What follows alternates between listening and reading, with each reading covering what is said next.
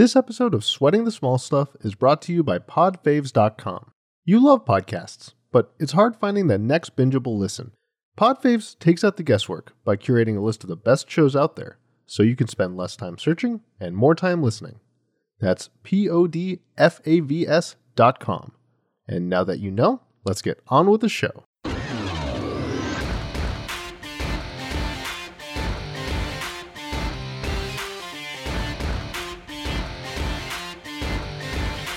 Hello all, and welcome to Sweating the Small Stuff, a show where we sweat over the details that make our world richer. I'm your personal brain trainer, Cameron Buzard-Jamari, and back in the studio with us for another round of the incredible ways music is reshaping your world, Scott Holmdahl. Would you like to say hi, Scott? Yeah, thanks again for having me. So I went a little over time on the first one, but I got a couple more things to ramble about today. No worries. So in the first episode, we talked about the emulation of real sounds and then the emulation of old sounds. And it sounds like today we're going to get a little more, I guess, futuristic and at the same time somehow more vintage. Yeah. Discuss a little bit of the math behind music, and then kind of culminate everything in kind of the what does this all mean for the future of music and music technology. Awesome. All right. Well, let's get going. So, but thing I had noticed while digging more into music production is how heavily integrated math and music are, and I'm sure anyone who's done a few years of high school band is at least familiar with that to some degree. But I was shocked at how much electrical engineering overlapped with music. I mean, it is fundamentally built on sine waves. I mentioned I breadboarded a small synth with just tuning variable resistors to change the pitch of like this small breadboarded synth. Yeah, when I was in my undergraduate doing, I did computer engineering, which had a lot of electrical engineering. The first thing we built was an amplifier. Mm-hmm. And that, I mean, it's on a breadboard or at scale, it is the same fundamental thing that we've been playing with for so long. It's electrical engineers that make those rock concerts so rockin'. Yeah, so I love that phrase. I might have to steal that. Go for it. It's all yours. One of the other areas that I think that there's a ton of math in a very interesting way is music theory, which is kind of broadly, how do you combine notes into chords? How do you combine chords that sound good in sequence with one another?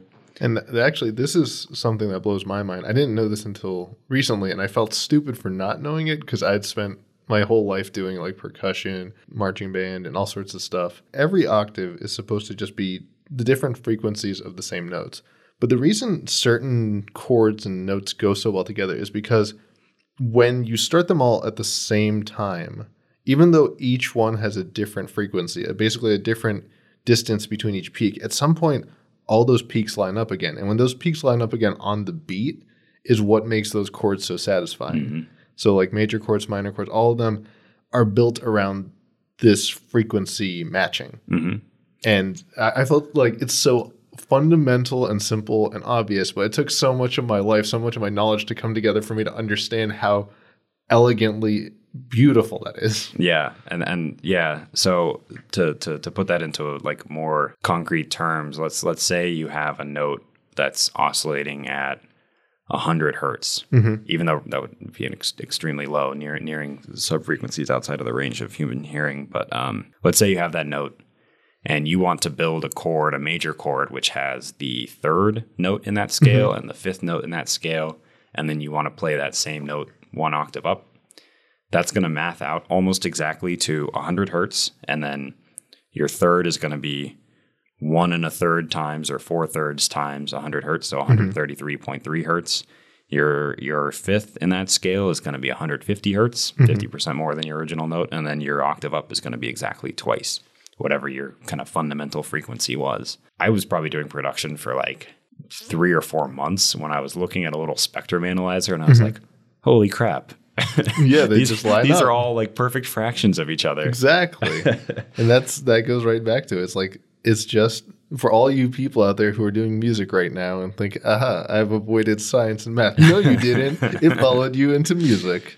Yeah. And so one of the really interesting side results of that is, so we mentioned how they line up at certain points. If you think about my item or my note that's going at 100 hertz and my note that's going at 150, you're going to get for every 2 periods of your 100 hertz note, you're going to get 3 periods of the 150 hertz note, and then they're going to sync up at the same point and essentially restart together. Mm-hmm. You can imagine these syncs on a very low note are going to be relatively infrequent. Whereas if you had a very high pitch note where you're operating in the, thousands of hertz range versus, 60 to 90 hertz, it's going to be happening. The syncing is going to be happening every 10 milliseconds versus every second, mm-hmm. which is why pretty much all chord stacks, and I'll say more broadly, all instruments are written in a way that your bass notes, your bass instruments are going to be almost exclusively playing your kind of fundamental frequency. Mm-hmm. As you get into kind of the mid-range, they might be doing something a little bit complex, like maybe playing the first and the fifth, maybe the third, mm-hmm. maybe an octave up.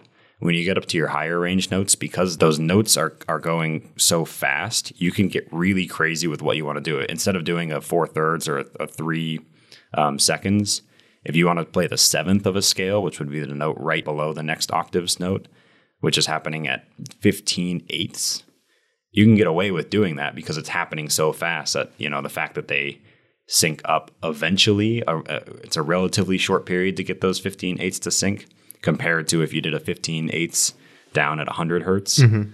I'm not sure I explained that effectively, but I just thought that was really interesting about how you write for different different instruments based on the frequency of the notes that they're playing. Like you're going to write for higher instruments much more. I guess they're a lot more staccato, or they can be a lot just faster. They mm-hmm. can have faster notes because those notes are going to hit each other more quickly because they have a very short frequency. They have a short distance. And then obviously lower instruments, they have those like carrying sounds because, mm-hmm. again, they have it takes a lot longer for them to sync up. Yep.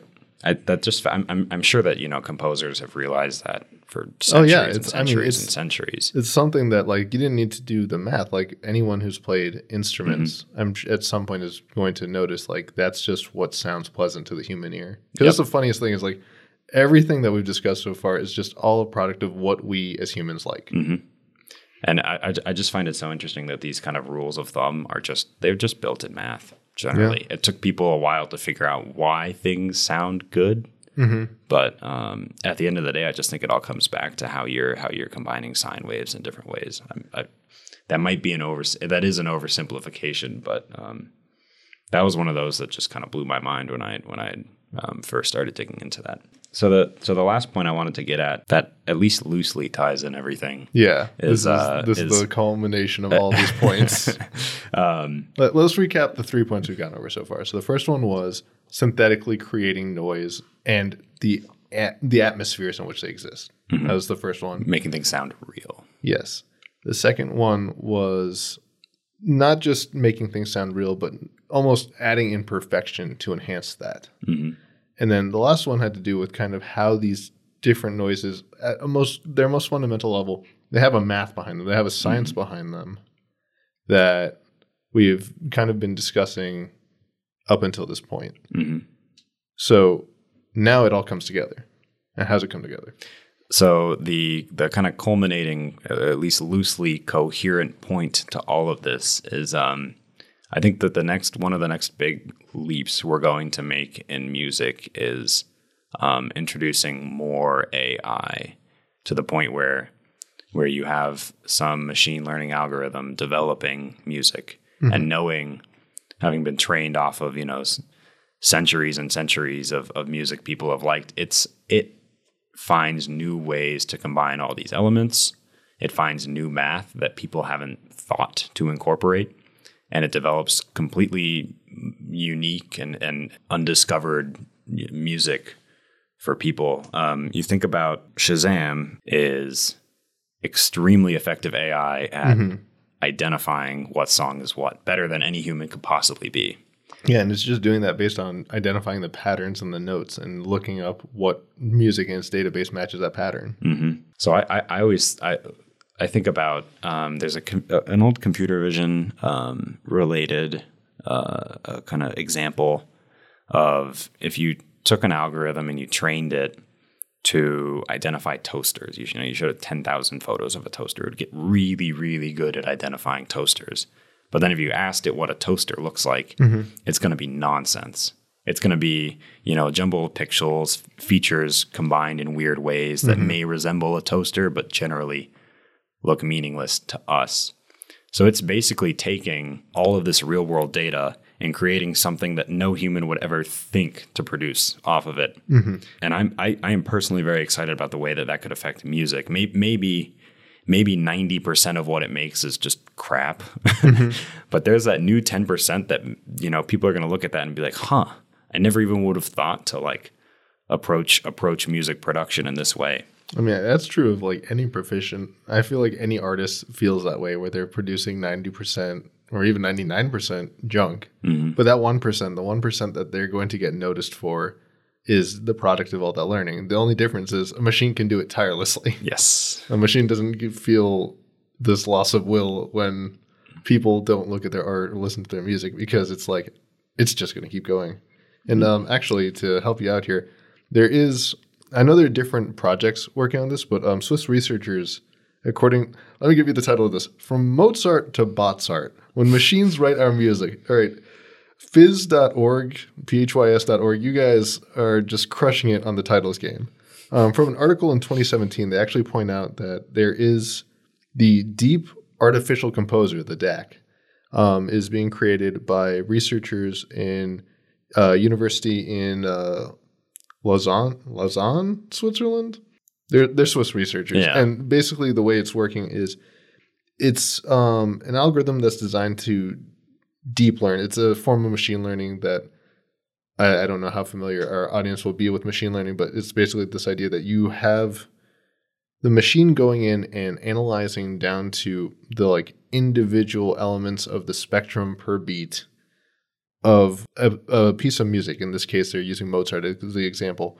You feed it Mozart. It's not just like listening to Mozart. It's saying like digitally, these are like where all the pieces of the waveform add up to make Mozart. Now I'm going to take what I've learned, just like you said right here with the toaster, and figure out how to make Mozart. And so then it's able to spit out a quote unquote novel piece, which is in a way just like a hodgepodge of maybe it's really great, maybe it's complete garbage, but at some point it will produce something someone likes. Yeah, there's a guy named I think it's Mike Gow who produces kind of hip hop, and he has this idea that in maybe not our lifetime, but music will become increasingly customized in the sense that, let's say, I don't want just Mozart. I want Mozart combined with Kanye West, combined with like, I don't know, Paula Abdul. And those are my three things. And I want some machine learning algorithm to produce a weird combination of those three. And so he basically has this idea that, which I'm not sure is going to be realized in our lifetime, if at all, that basically music will become like custom generated to be exactly what you want in that moment. That sounds equal parts fantastic and horrifying. Yeah. Because that's going to be like the next level of Google knows exactly what you want. Yeah. So that was kind of all that I had. I'm just very fascinated to see how music is changed by modern tech. Because when you still have dudes who playing Wonderwall at parties with like a guitar, and you compare that to like how fast like other technology has developed in that same time frame. Way to totally dunk on all the dudes playing Wonderwall out there. I'm sure at least half of them make up the listenership to this podcast. But my point is, what's still popular with people is relatively antiquated compared to how far music technology has come. And I'm very interested to see how in my lifetime how the landscape of what people enjoy changes. If it is, do we have to have music rooted in a person who has an image and is tangible? Or will we reach a point where machines are the most popular artists and different bots are Yeah. populating the top 40. Actually, something I wanted to point out with the advent of AI driven music, we don't have to limit ourselves just to the audio elements anymore. Like, I'm sure anyone who had Windows XP or pretty much any Windows media player knows that, like, you could play a song and it would randomly generate some sort of visual image for you, right? It's some pattern or something that, like, this is the music, this is what's going on the screen. But now you actually have, like, AI. You could feed it music videos and have it make you a music video based on music videos where the music and the visual elements are completely based on whatever you fed it. And this is just one of the things about technology is this weird thing that allows you to translate between mediums. So suddenly sound isn't just limited to what you hear. It's what you see. It can be what you experience at so many levels. And yeah, I'm very excited to see where this kind of thing will go. So thank you so much for bringing us all these awesome ideas. Appreciate it. So is there anything else you'd like to let us know before we go? No, just thank you for having me. Well, let me ask, if we want to listen to some of your bedroom beats, where can we check them out, or where can we find you to just get in touch and learn more about all the awesome stuff you get to do? I have a SoundCloud. It's that I'm hoping we keep this podcast low key because I don't publicize it besides to my immediate friends and family. But I guess I'm on the spot. Don't put yourself on blast. For the record, the name is a cheesy reference to an inside joke from my 8th grade chemistry class. So it's instantly going to be offensive and terrible. No, it's not. It's just kind of nerdy. The name is Willie Crooks after Sir William Crooks. It was just a joke. It was just a joke with one of my buddies. We were learning about two chemists, and I was like, "Oh man, I'm so cool. My rap name would be really Willie Crooks, but you'd be like, Francis Bacon or something like that." How do you spell that? But it's WILLY space CROOKES, and it just really got under his skin. And it when I had to make a SoundCloud name, it was the first thing that popped into my mind. So there's nothing to be ashamed of there. That is awesome. And yeah, thank you so much for coming in. For all you listening at home, if you haven't already, please do go subscribe, share this episode with a friend. I'm sure you have plenty of friends who like to learn more about how music is completely just adding this incredibly new layer to how we experience the world, and how machines and artificial intelligence might be coming along to play a pretty big role in that. So please do go share it with a friend. And if you want to get in touch with us, we're Small Stuff Show on all social media, and we have a subreddit, Our Small Stuff Show, where you are more than welcome to come and comment on this episode's post. Till then, I'm your personal brain trainer, Cameron Buzard-Demary, reminding you, from movies to media to the world around us, it's details like these that make it worth sweating the small stuff.